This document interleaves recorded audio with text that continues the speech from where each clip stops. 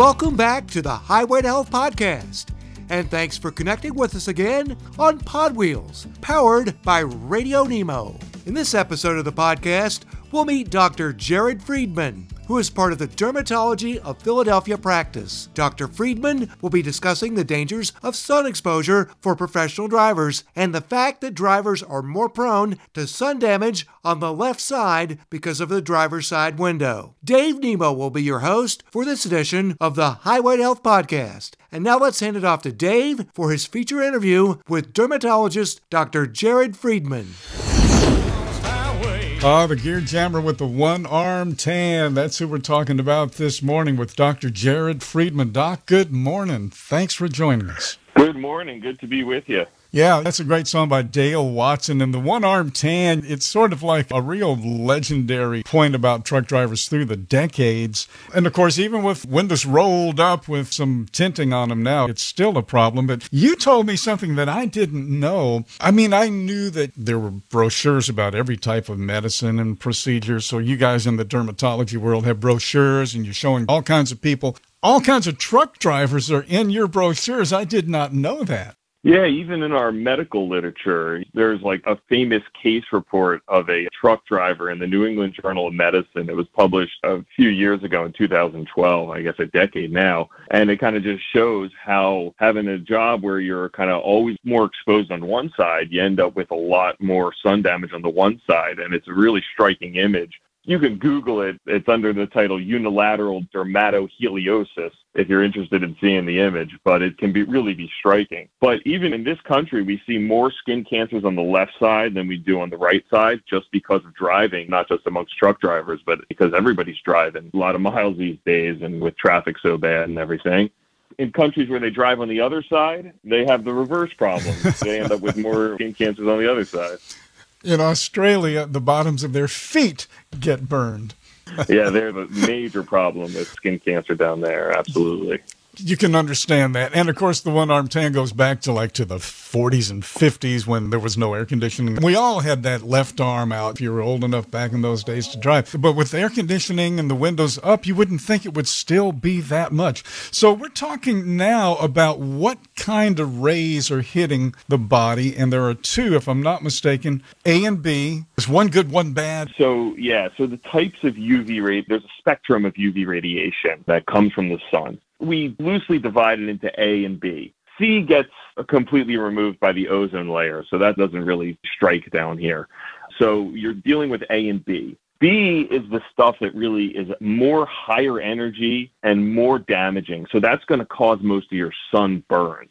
Now, UVA has less energy, but there's a lot more of it in solar radiation that gets through. So you end up getting a lot of sun damage from UVA, but that damage can be a little more insidious and kind of more just accumulating over time. And that's part of the problem with relying on just windows to protect yourself against skin cancer, is the windows do filter out UV. A lot of the kind of like older windows, though, we're really only filtering out UVB, which helps prevent sunburn. But it does not prevent all the sun damage because the UVA is still largely getting through and creating that like cumulative sun damage that builds up and leads to a lot of skin cancers. Interesting. So in a sense, boy, I don't want to just go off of this cliff, Dr. Friedman, but you get a sunburn once or twice in your life and it's really bad. We used to pour vinegar on ourselves in the shower. Oh, wow, yeah. Yeah. So it's kind of a one and done kind of a thing, but that's the UVB. But the UVA, you just don't really even notice what's happening until it's kind of too late. And now you got something right here on your neck, right? Yeah, exactly. And that was a big issue with realizing that we needed UVA protection. There was some early studies where people were afraid because our sunscreens were really good initially. We made sunscreens that were good at protecting you against UVB, but we were not so good at developing sunscreens that could really protect against the UVA. So a lot of sunscreens were just maybe allowing people to stay out longer and get more UVA, but prevent them from getting sunburned, which just enabled them to get lots and lots of UVA. Now, luckily, since 2012, we've had some change in the regulations around sunscreen from the FDA, and Now, sunscreens are kind of required to provide broad spectrum coverage, it's called, where the sunscreens have to protect you against both UVA and UVB.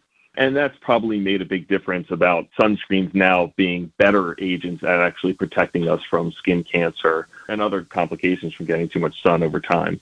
Got it. Thank you for that. That's a great look behind the curtain, so to speak. We have a caller, Dr. Friedman, Top Dog. He's in Alabama. He has skin cancer and would like to talk to you just for a moment. Hey, Top Dog, good morning. Sure. Thanks for being with us. And you're on with Dr. Friedman now. Thanks. I had a major, I don't know what it was, on my jaw, on my skin where my left jaw was. So I went down to the dermatologist, made an appointment, and come to find out I had a real bad case of skin cancer. I had some on my left side of my neck, so yeah, everybody on your left side gets burnt. So he gave me this cream. It's kind of like a chemo cream. I ended up putting it all over my face, and he's like, you ain't going to like the effects of it. Boy, I tell you, it ripped my face apart, but you know what? I only got just a little spot on my neck I'm treating right now, but everything else is gone. Wow, that's great. Yeah, we have a lot of what we call field treatments to get rid of precancerous lesions, and some of them can actually be used to treat superficial skin cancers as well. So these include medicines like 5-fluorouracil, which comes in a cream. We also use other medicine. That one is a topical chemotherapy, so it kills cells that are dividing too rapidly. That's what cancers do. The cells divide too rapidly. We have other agents like imiquimod, where that one actually revs up the immune system and will have it attack certain cancerous or precancerous cells. That can work for certain skin cancers as well. And there's a host of other kind of newer agents that have come out more recently. We even have a treatment called photodynamic therapy, where we apply a medicine and then we actually use red or blue light to activate it and help kill precancerous and cancerous cells. Sometimes we can treat superficial skin cancers and avoid surgery, but we can also help just reduce the number of skin cancers that you get in an area by using these, what we call field treatments. Yeah, being a ginger, I was too stubborn to cover my skin, and I'm 53, so I took a beating, and now I paid the price, but live and learn, so now I watch what I do now. Yeah, that's a good idea. If you have red hair, usually that means you make a lot of pheomelanin, the kind of browner pigments that people make that cause like darker hair. That's called eumelanin. Eumelanin is very effective at preventing UV radiation from getting through. Pheomelanin, a lot less so, and there's even some studies that show that that type of melanin can actually increase sun damage, how much the sun will damage your DNA. So for people with red hair, it is just very essential to wear sunscreen. In the U.S. here, everybody thinks, oh, I don't live too far south. But even if you're, say, living in where I live in Philadelphia, we're at the same latitude as southern Spain. So if you're thinking that your skin can handle this type of sun, no, it really can't. Top Dog, thank you so much for the call and the conversation. And you said live and learn, and you're absolutely right. You took some action. Your doctor got on it. You're living, and because of that, we are learning. So I can't thank you enough for making that call. Dr. Friedman, we're going to take a real quick break here. But listening to you and then listening to your conversation with Top Dog, I've got 4 questions that I just want to circle back to when we come back. So I'm going to shoot them to you right now. Number 1, you mentioned the UVC rays and the ozone layer. Want to see if you guys in dermatology kind of keep up with the ozone to see if it's still doing what it's supposed to do. Well, there was a scare about that years ago. And we're talking about left side here and right side over in England in terms of driving. But what about all of them sun roofs, and they call them moon roofs now? They're pretty tinted, but again, is that a factor in cars? Is the sun the only source of skin cancer? And sunscreens, how much wiggle room is there in those expiration dates? So Dr. Jared Friedman is with us, and we'll be right back on Highway to Health. You're listening to the Highway to Health podcast on Pod Wheels, powered by Radio Nemo. If you would like to stay up to date on what's happening with Radio Nemo, please visit radionemo.com. You'll see the latest on the Dave Nemo Show, Dave Nemo Weekends, and the Tim Ridley Show. RadioNemo.com also has a blog section with news and notes from around the trucking industry. That web address is again RadioNemo.com. Now, folks, if you'd like to go further down the highway to health, we'd like to invite you to listen to the Dave Nemo Show on SiriusXM's Road Dog Trucking Radio Channel 146. The trip down the highway to health on the Dave Nemo Show happens every Tuesday morning from 8 a.m. to 9 a.m. Eastern Time. Now let's get you back to this edition of the Highway to Health Podcast on Pod Wheels, powered by Radio Nemo. And back to Highway to Health. Dr. Jared Friedman is with us from Dermatology of Philadelphia. Dr. Friedman, good morning again. Good morning. Good to be here with you. Well, I hope I didn't shoot those out too fast, but you were talking, I was scribbling, and I thought, want to kind of circle back to a couple of things here. And we got the A and B.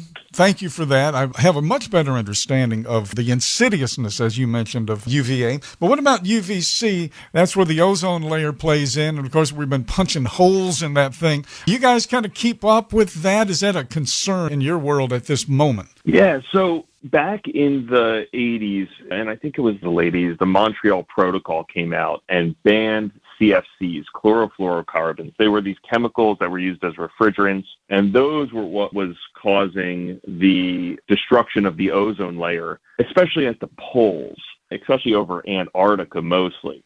Now, those chemicals were one of the most successful kind of environmental regulations, international environmental regulations in our lifetime, because it ended up banning those chemicals from being used, and it actually worked. The ozone hole stopped growing. It has now been shrinking every year. Now, luckily, that hole in the ozone is over an area that there's not many people. It's good that we stopped it when it did.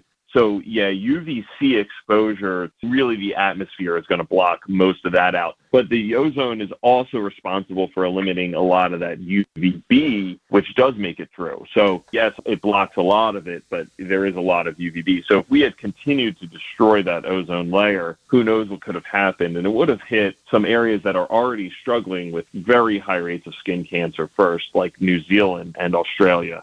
Understood. Just made me realize you can point to that, the success of that story with the CFCs and closing the healing, the ozone is healing, to the fact that, yes, we can do something about climate change if we just do it. We've already done something exceedingly significant about climate change when it comes to the ozone layer. So enough said on that. But what about sunroofs? Are sunroofs a thing now, Jen? I never thought about that before until this morning. Right. I mean, yeah, theoretically, the more light that gets through, the worse. Now, a lot of the regulations about how much UV you can get through parts of the car was kind of focused on the windshield. And a lot of like the side glass, they didn't have those protective UV films. Nowadays, I think most of these windows do have a better coverage, but never 100%. So I routinely just recommend daily sunscreen for really everybody, just to help reduce that cumulative load of UV rays, because that will increase the risk of skin cancer. It's all just about cumulative sun damage, and the more sun rays you can block out, the better.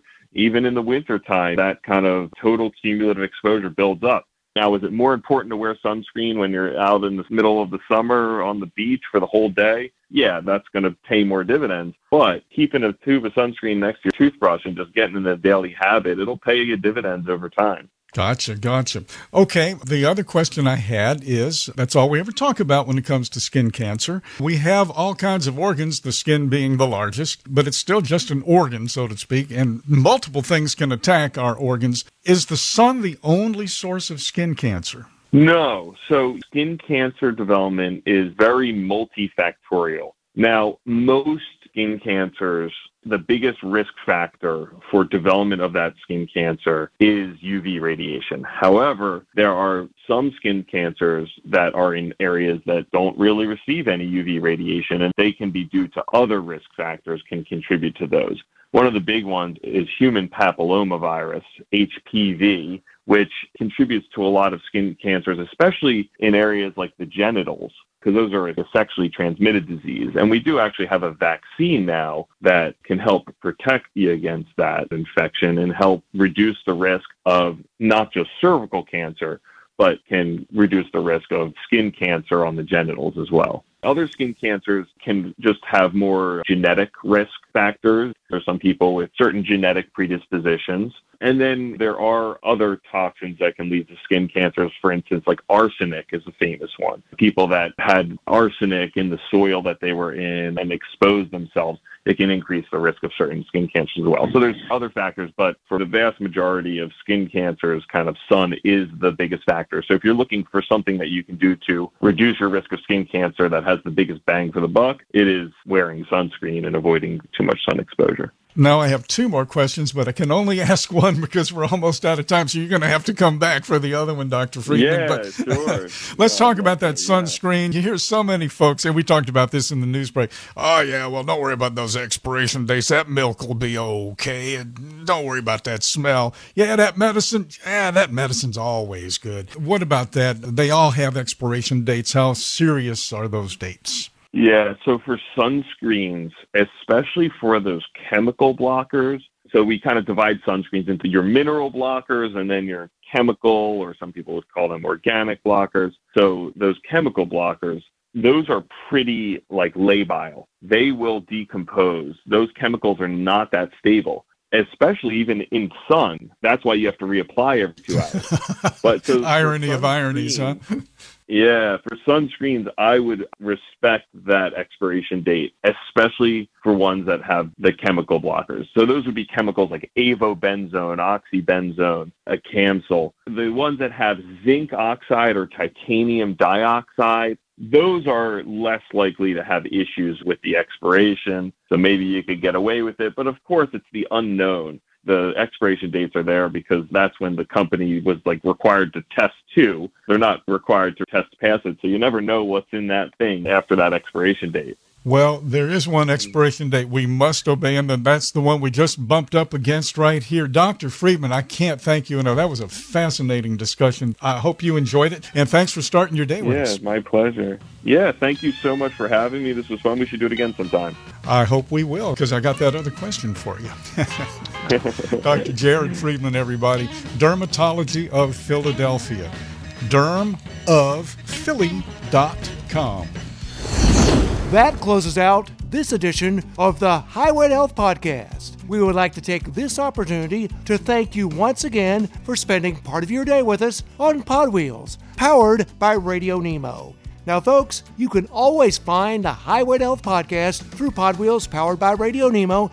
And let's tell you about a few of the outlets where the podcast is available. You can listen to all of the episodes of the Highway to Health Podcast through our website, or you can subscribe to the podcast through all of the major podcast platforms, including Apple, Spotify, iHeart, Amazon Music, and Google Podcast. Just go to wherever you get your podcast and search Highway to Health.